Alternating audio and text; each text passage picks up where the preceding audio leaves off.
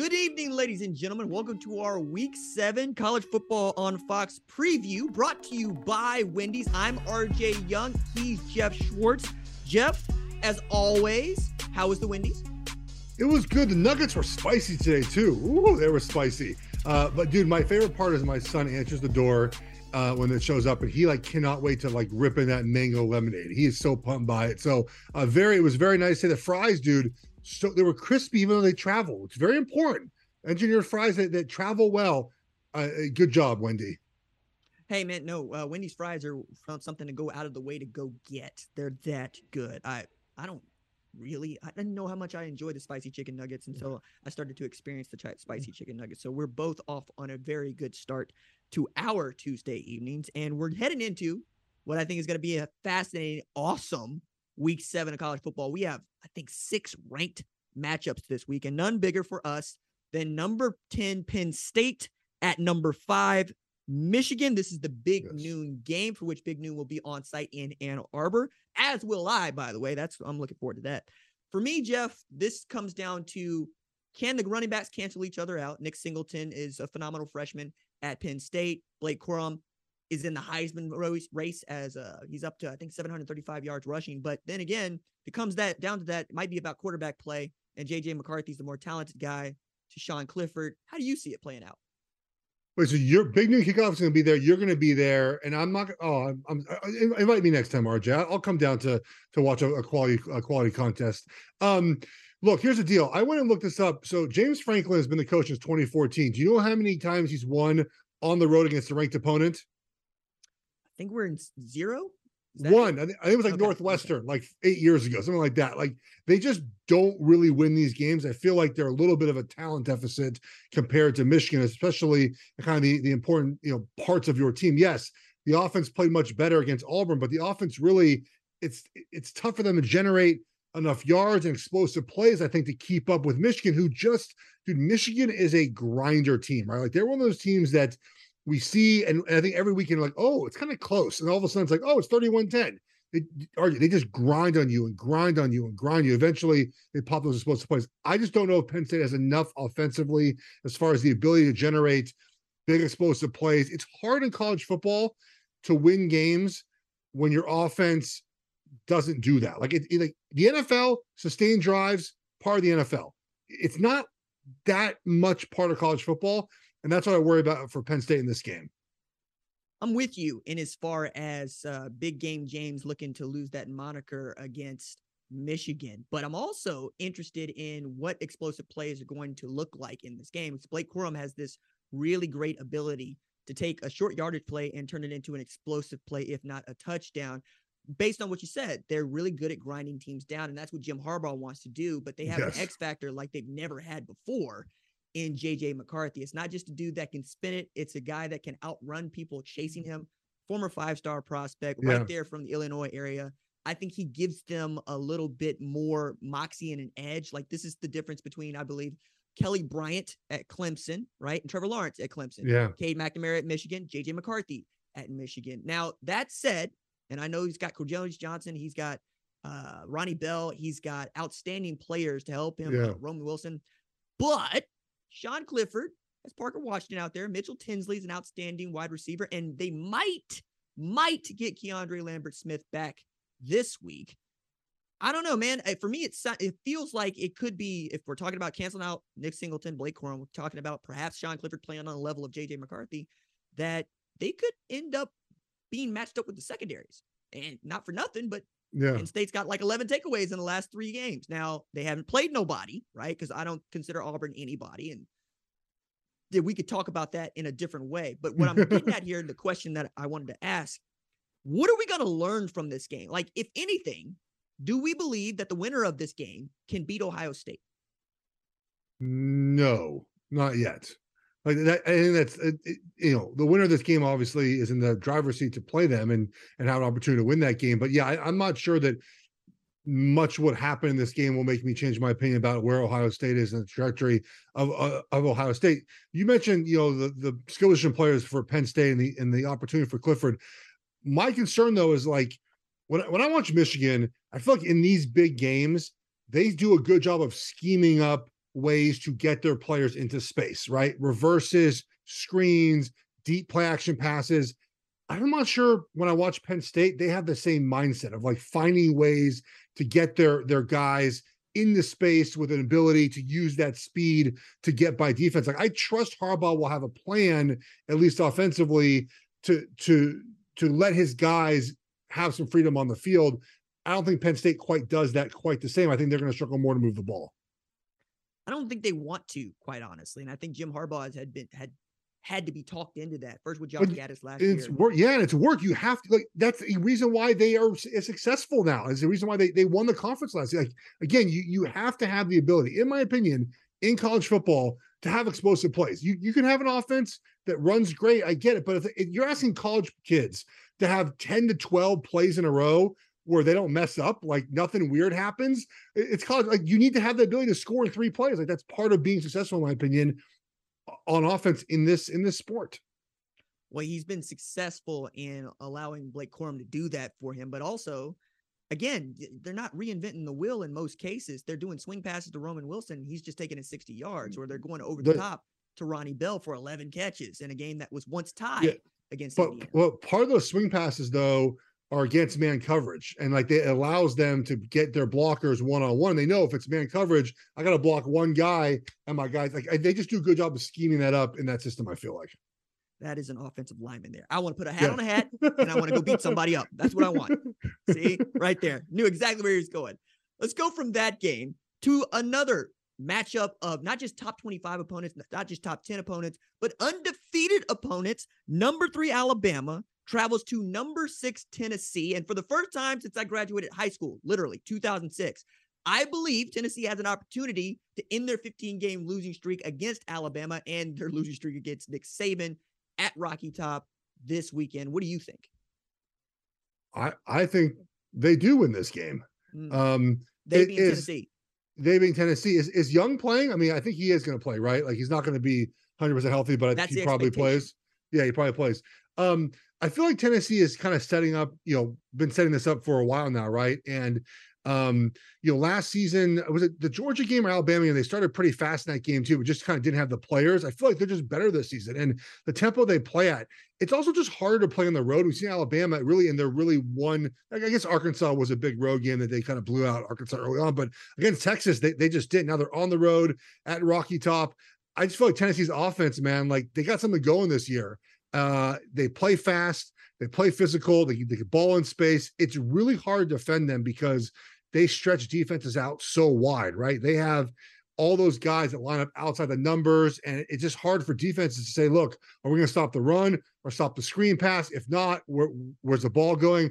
I feel like Tennessee's kind of primed for this right now, especially if Bryce Young is not 100%. That Bama offense, man, they're trying to kind of still find their way.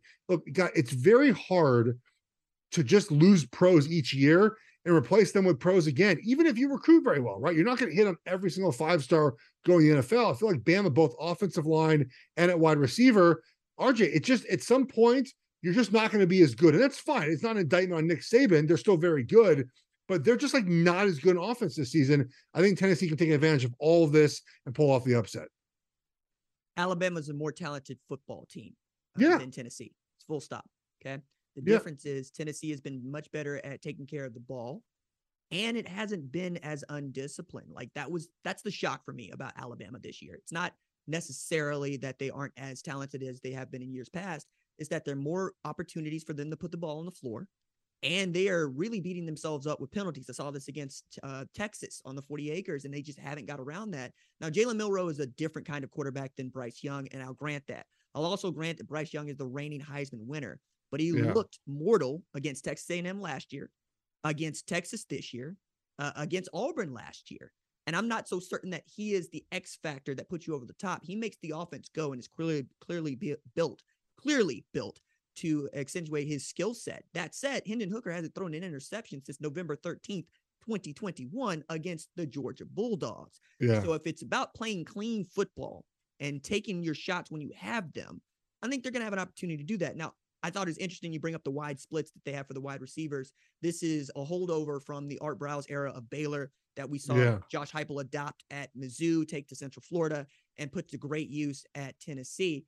But what that also does is give you a really clean look at the box. And if we think we got the numbers, we're just going to hand the ball to Jabari Small, and we're going to go as fast as we possibly can and try to catch you out of alignment. And frankly, they haven't always been great at getting aligned. It's when you slow down and you let Nick Saban call a defense that you're in trouble.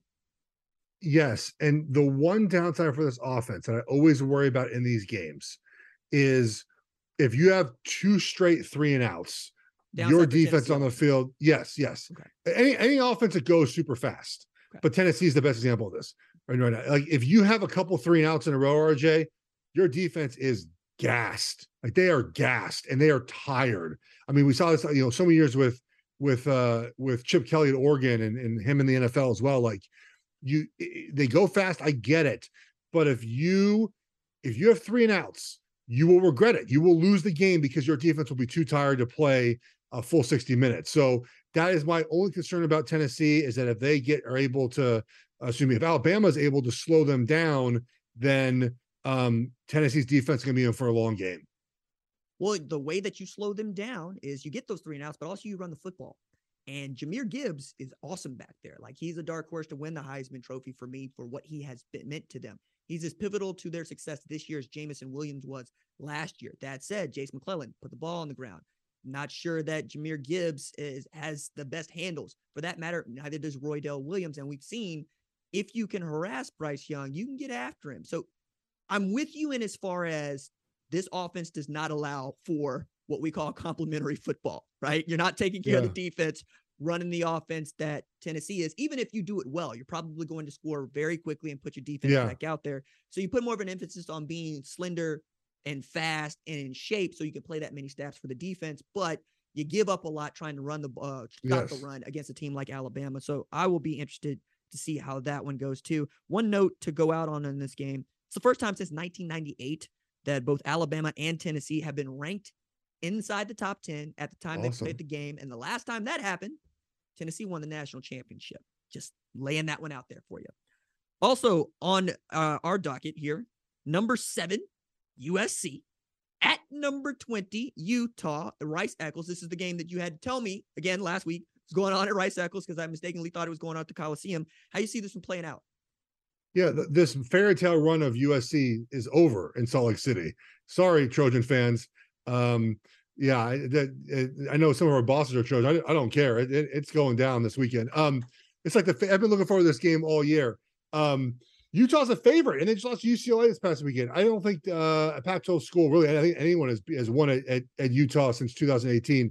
Here's why I think it's a really tough matchup for USC.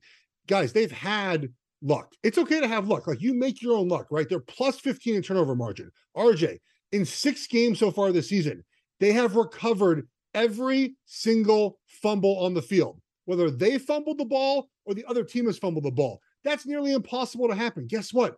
All that ends on the road in Salt Lake City. Nothing well. I watched Oregon last season go into Salt Lake City and get their butts whooped. Nothing good happened in Salt Lake City. They allowed almost 200 yards rushing to Washington State last weekend. Utah will rush for 200 yards in this game. We saw USC's offense start to take a little bit of a dip, guys. Caleb Williams was completing 74% of passes his first 3 weeks. It's down to 56 now, the last 3 games against conference opponents. They have not been as crisp on offense. Their offensive line is struggling a little bit to protect him, and they just have not scored as many points. Look, 17 points against Oregon State, 30 last weekend against Wazoo. I kind of think all this magic that's happening so far kind of ends. I do worry about Utah scoring points. They have had a problem without Brent Keithy in there. USC's defensive line is much better than I thought it would be this season. So they do get some pressure. They do harass quarterbacks. But I think Utah's just built for this game. They're at home again. They're off an embarrassing loss to UCLA. I think they have everything in the making to win this game. They're favored by 3. I like Utah a lot. I'm going to push back and say the most embarrassing loss they suffered this year was to Florida and not to an undefeated UCLA. I'm going to throw that out there. They were down 41-24 in the fourth quarter against UCLA. I mean, like, it's a good football team. They're a good football team, but they did things that they again, red zone offense is a problem for them. Like they had one-on-one matchups, Clark Phillips and Jake Bobo. Bobo won those matchups. Like the things that they're supposed to be good at, they weren't good at in this game. Tackling was bad again. But USC, this is what teams are doing to USC. They're doing what you watch Oklahoma for so many years, right? What do defenses do to Oklahoma? So run the ball, fine. Just run the ball all you want. Just we're not giving up explosive pass plays, right? Like that's what Oregon State's done, Washington State has done. Utah's doing the same thing. Utah's best part of their defense is their secondary. They're going to say, look, man, just run the ball all you want. We don't trust. And Lincoln Riley has mentioned this year that he sometimes gets away from the run too early. Like they're going to say, USC, run the ball as many times as you want. We're just not going to allow explosive pass plays. I'm going to put on my for real analyst hat here and say some really nice things about USC, Lincoln Riley, Alex Grinch, and what they're able to do and what they're not able to do. Okay. First way I'm going to go about this is, frankly, I know the coaching staff. All right. Very familiar with what Lincoln Riley is good at, what he's not good at, what Alex Grinch is good at, what's not good at, and what they want to do offensively and defensively. Offensively, they want to control the tempo. They do want to run the football, and maybe he does get away from it a bit early, but that's because he's got a Biletnikoff Award winner on the outside. Yeah. He's got a 5-star guy that's in the conversation being a Heisman Trophy winner at quarterback. That's one. So if I got to get Jordan Addison head up against a Clark Phillips, I'll take that, and I'll take what I can get, okay? Number two on that, Alex Grinch does not necessarily care to stop the run. What he cares about is tackles for loss and turnovers. This is a man who once commissioned a master's level paper to find out how many turnovers it would take for the football team to be good. Came up with, if the defense creates 20 takeaways in this season, no matter what the offense does, they're going to win 9 games or more. So he's not really looking to do anything other than what you stressed.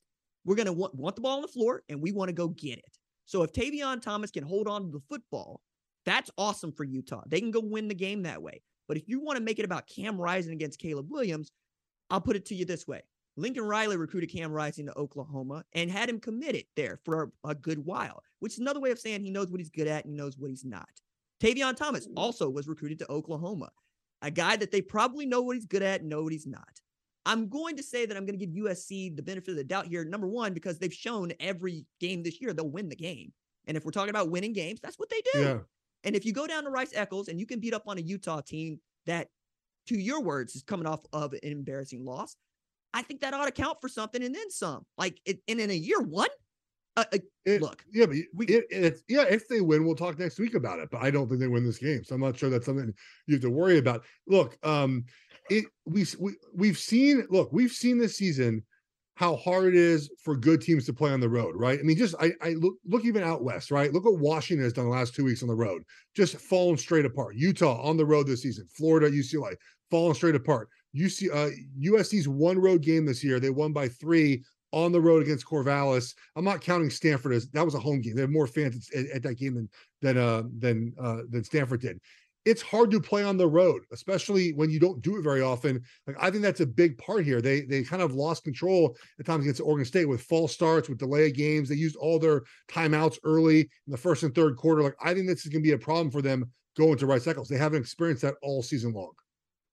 Well, no time like the present. I'm really fascinated to see who comes out with the win in this game, because Utah can obviously play themselves back into the Pac-12 championship game conversation, and USC is who many people expect to be the first team since Washington 2017 to make it into the college football playoff. But to do that, gonna have to run the table, gonna have to win the Pac-12 championship. Next game on the slate. You got ahead of yourself there, didn't you? You got ahead of yourself there. Well, look, I you know where I live.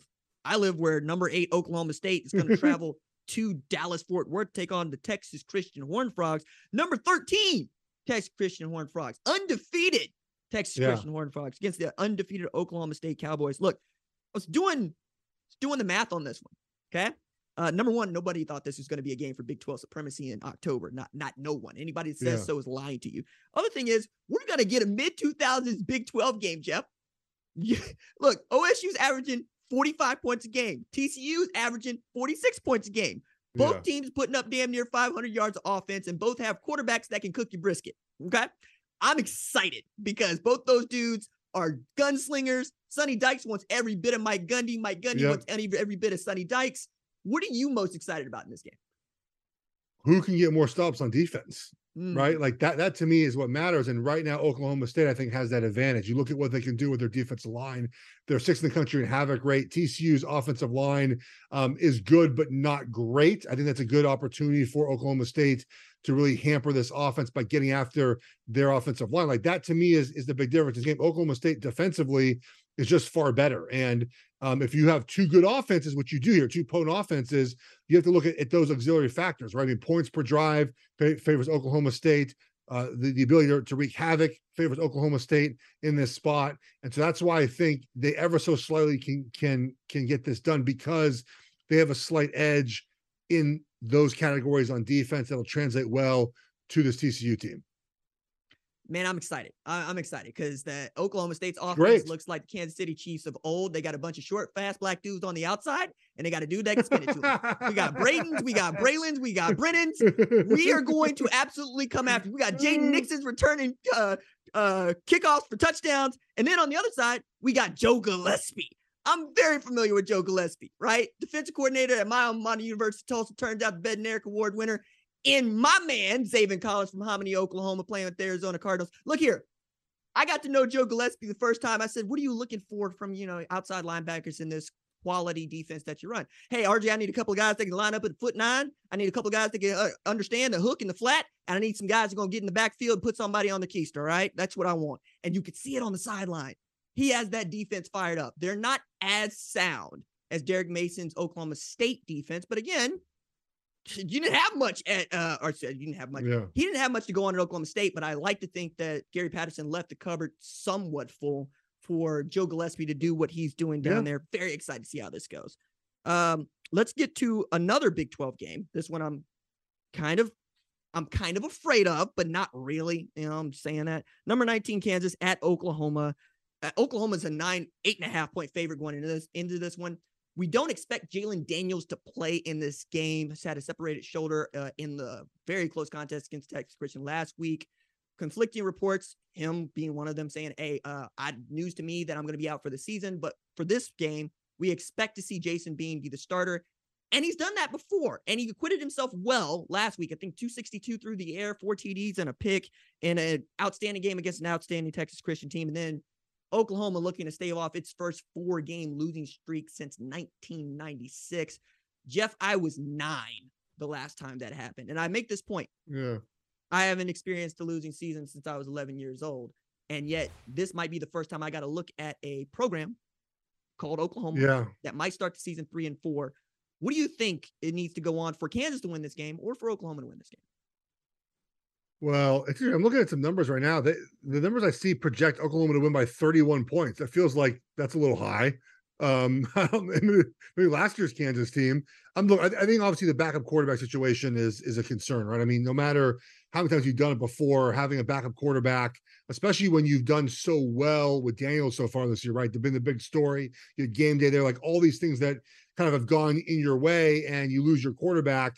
How do you come out the next week on the road? I believe they're on the road, right? Yeah, they're on the road after the game day. I feel like that's and again, college football, you have to talk about the emotions of the players. This feels like an emotional letdown spot for Kansas, right? Again, game day, you host a game day, you lose that game, the quarterback's out, and now you travel to a wounded Oklahoma team who I'd imagine you think throughout the week, I've been in this spot before, you think all right, we'll be fine. Oklahoma stinks. Like, we'll make it work. But Oklahoma, I don't think is that bad, RJ. I get they've sucked lately. The scores aren't great, but the coaching staff will figure it out. This is my opinion. I think that the panic over Oklahoma is way too premature. And now getting a backup Kansas quarterback, I think this is a spot where Oklahoma can sort of get right. Is Dylan Gabriel playing yet? That's part of it. I mean, it's Tuesday. It's hard to tell. If he plays, I feel better about their offense, of course. I mean, they showed nothing last weekend against Texas. They're holding cards close to the vest on who the starting quarterback is going to be, but it is definitely a different team when Dylan Gabriel is not the guy. It's hard. But this idea that like one or two teams have a backup quarterback they put in and they're good, like Clemson or Alabama, like that's it. Ohio State maybe, right? Like this idea that because one or two teams, most teams have terrible backup quarterbacks. That's why they're the backup. Like it's hard to win with backup quarterbacks at any level. Like this idea that like Yeah, Oklahoma stunk because their backup quarterbacks stink. What a surprise. Like, they brought in Gabriel for a reason. They had no one on the roster that could be a starting quarterback for them. I mean, you got a point, but I'm used to having backup quarterbacks named Kyler Murray, Baker Mayfield, the like. But that's another discussion that we can have. But I want to get to our fan question for tonight, submitted by one Fran Silva. Thank you, ma'am. If you had to put all your money on one team to make the CFP, that'd be college football playoff, who would it be? Geoff, please do me the honor of going first. I will go with the Ohio State Buckeyes. Their schedule, Iowa, if they score 3 points, I'll be excited. At Penn State, Northwestern, Indiana, Maryland, Michigan at home. I mean, in a big revenge spot. I think it's Ohio State. Even if they lose to Penn State, I guess that could technically knock them out of the Big Ten title game. Probably not. I think that they probably run the table and get in. I feel most comfortable. Georgia is interesting, man. Georgia's kind of had some warts recently. I think Georgia can certainly run the table. It wouldn't surprise me, but they put a much tougher conference. I'll go Ohio State.